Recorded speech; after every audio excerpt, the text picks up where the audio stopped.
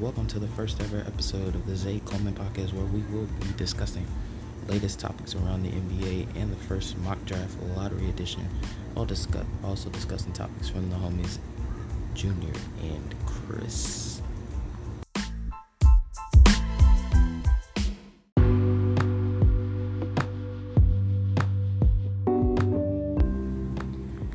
For the first pick of the NBA draft, the Detroit Pistons, in my opinion, will select Cade Cunningham. It's kind of an obvious choice. Like, Detroit, please don't overthink this pick. Like, this is the franchise guy, and I really hope that he's a Piston for life. 15, 20 years down the line, Cade Cunningham still bringing the ball up the floor. I think this will be a genuinely awesome pick for Detroit. At number 2 for Houston, I have Evan Mobley. I think a front court with him and Christian Wood would honestly be perfect, along with Jae'Sean Tate, who I think was one of the surprises of last season. He is probably a top 5 rookie in my opinion. Like, he showed a lot, and I think he can only improve from here. So those three in the front court, along with KPJ in the backcourt, I think they have something special in Houston. At 3, this is kind of my first controversial take. I think Jonathan Kuminga is going number 3 to the Cavs.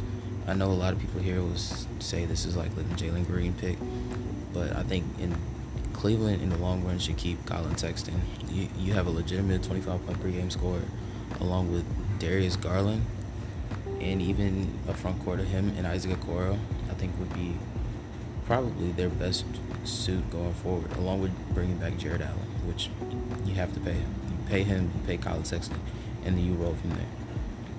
At 4 with Toronto, this is where I have Jalen Green going. I feel like he can, if Toronto lets Kyle Lowry walk, I feel like he just as easily roll into that starting shooting guard role with Fred VanVleet at the point. I think they could just as easily be one of the better backcourt duos in the Eastern Conference from day one. At 5, I have the Orlando Magic taking Jalen Suggs. Orlando has a weird situation where they almost need a guard, but they have too many guards already.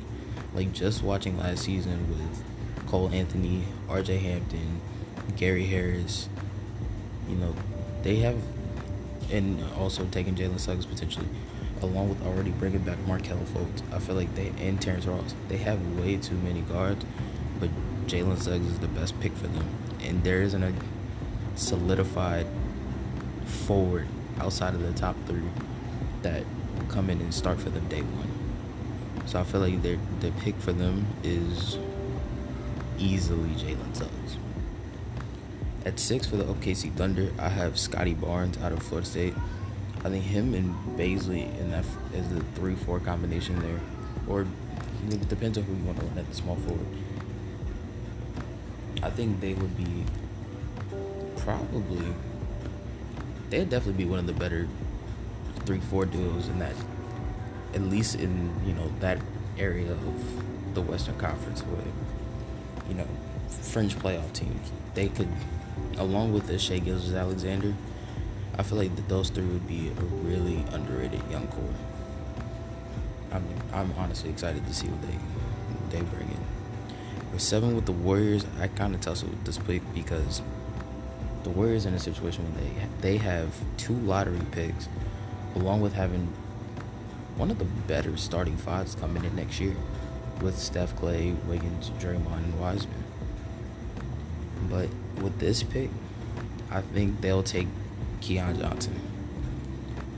It was between him and Davion Mitchell for me, who they should take. I feel like Keon Johnson definitely brings the intensity on both sides of the ball. Same with Davion Mitchell, of course. But for this pick, I think Keon Johnson, he can wait a year. He can wait a year or 2 out, and it won't be it won't be a situation where they're misusing him. I think it's just they're not ready to rebuild just yet. They're more of a reloading team. With Orlando, their other lottery pick, I can see them taking Jalen Johnson out of Duke. another situation where it's again, a guy that's not, he can wait a year or two out in Orlando, even though he could probably start on that team day one, to be honest. I think he can honestly, he'll be able to contribute, and I think he can definitely develop into one of their better players. Sacramento, this is kind of a bonehead move, which is kind of the Sacramento Kings in a nutshell.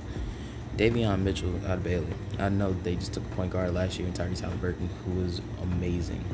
I know they already have paid De'Aaron Fox, and he is going to be their star for the next probably 10 to 15 years. Another one of those, Kate Cunningham type. He's going to be a franchiser for life, hopefully. But the Sacramento Kings need defense, and I mean need defense. I know that's not the scheme that they run out of Luke Walton, but Luke Walton's not a full-time NBA head coach like that. Let's be honest here, folks. He's not. It's either him or probably Moses Moody, who goes to Sacramento, but I have Moses Moody going somewhere else in the lottery. So Davion Mitchell, again, another undersized guard who questions on his shot. Defense will be there easily. But this isn't the move I would make, but this is the move I think they will make. At 10, I have New Orleans taking James Bouknight out of UConn. I think he can plug and play in the Lonzo spot if they don't re-sign Lonzo Ball. Which, to be honest, I don't think they should. I think you let him walk, you let him go to another team, they'll pay him, he'll probably produce for them. But at the end of the day, you have still a good enough young core without Lonzo Ball. I think between Ingram, Zion, Nickeil Alexander-Walker, Jackson Hayes, whoever you take here at 10, that's a good enough young core to still build for the next 5 to 10 years. At 11, I have Charlotte taking Moses Moody. I think he will literally be a Malik Monk carbon copy here on the Charlotte Hornets, which Malik Monk had his moments, but I don't think they ever really cared about using Malik Monk to his fullest ability. I think wherever he goes, he's going to shine. And Moses Moody will probably be in that same role where on any other lottery team, he would probably be 25, 30 minutes a game playing out of his mind. But on the Charlotte Hornets, he'll just be another role player. With the Spurs, I have them taking a project. I wouldn't say project, but somebody who I think isn't, a major contributor right away is Usman Garuba out of Spain. I think in a little bit I watched him in the Olympic, the exhibitions. I feel like he has it, but he doesn't have all of it just yet. I feel like he'll be one of those who will shine in around year 4 when his contract comes up, and that's when San Antonio wants to bring him back.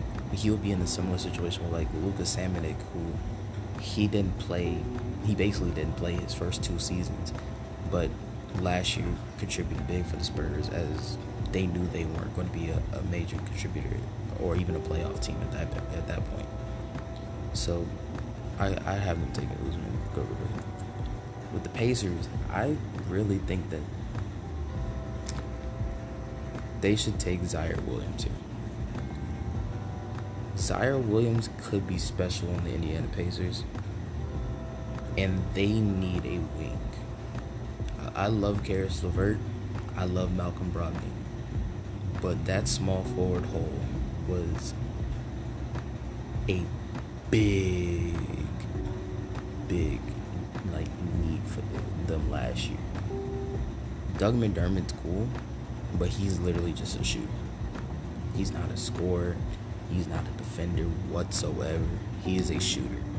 And shooters are needed in this game, but Doug McDermott isn't your starting small forward on a playoff team. At least a legitimate playoff team. I feel like Zaire Williams, just depth alone, could easily be their biggest need this year. He would be a day one contributor for them in I'm talking training camp, preseason, even in started the regular season. I think he would be amazing. In their 14, the final pick of the lottery, I have the Golden State Warriors taking Isaiah Todd. A similar situation with Keon Johnson where he's not going to be a day one contributor. He's going to wait it out a little bit. But with Isaiah Todd, he's already played against grown men. He could, if they wanted him to, he can easily contribute day one. Whether as a scorer or him, even just being a pick and roll guy. I think he would learn excellent. He would be excellent learning under Draymond Green. Draymond Green, one of the best leaders we have in this game, and he could just as easily be one of the top guys on the league. It's one of the top leaders in the league, and also is one of the top defenders in the league. And that's kind of the one big question mark on Isaiah Todd is, can he defend in the post? He still has a high school frame. When learning under Draymond Green, he can easily defend the paint in the future.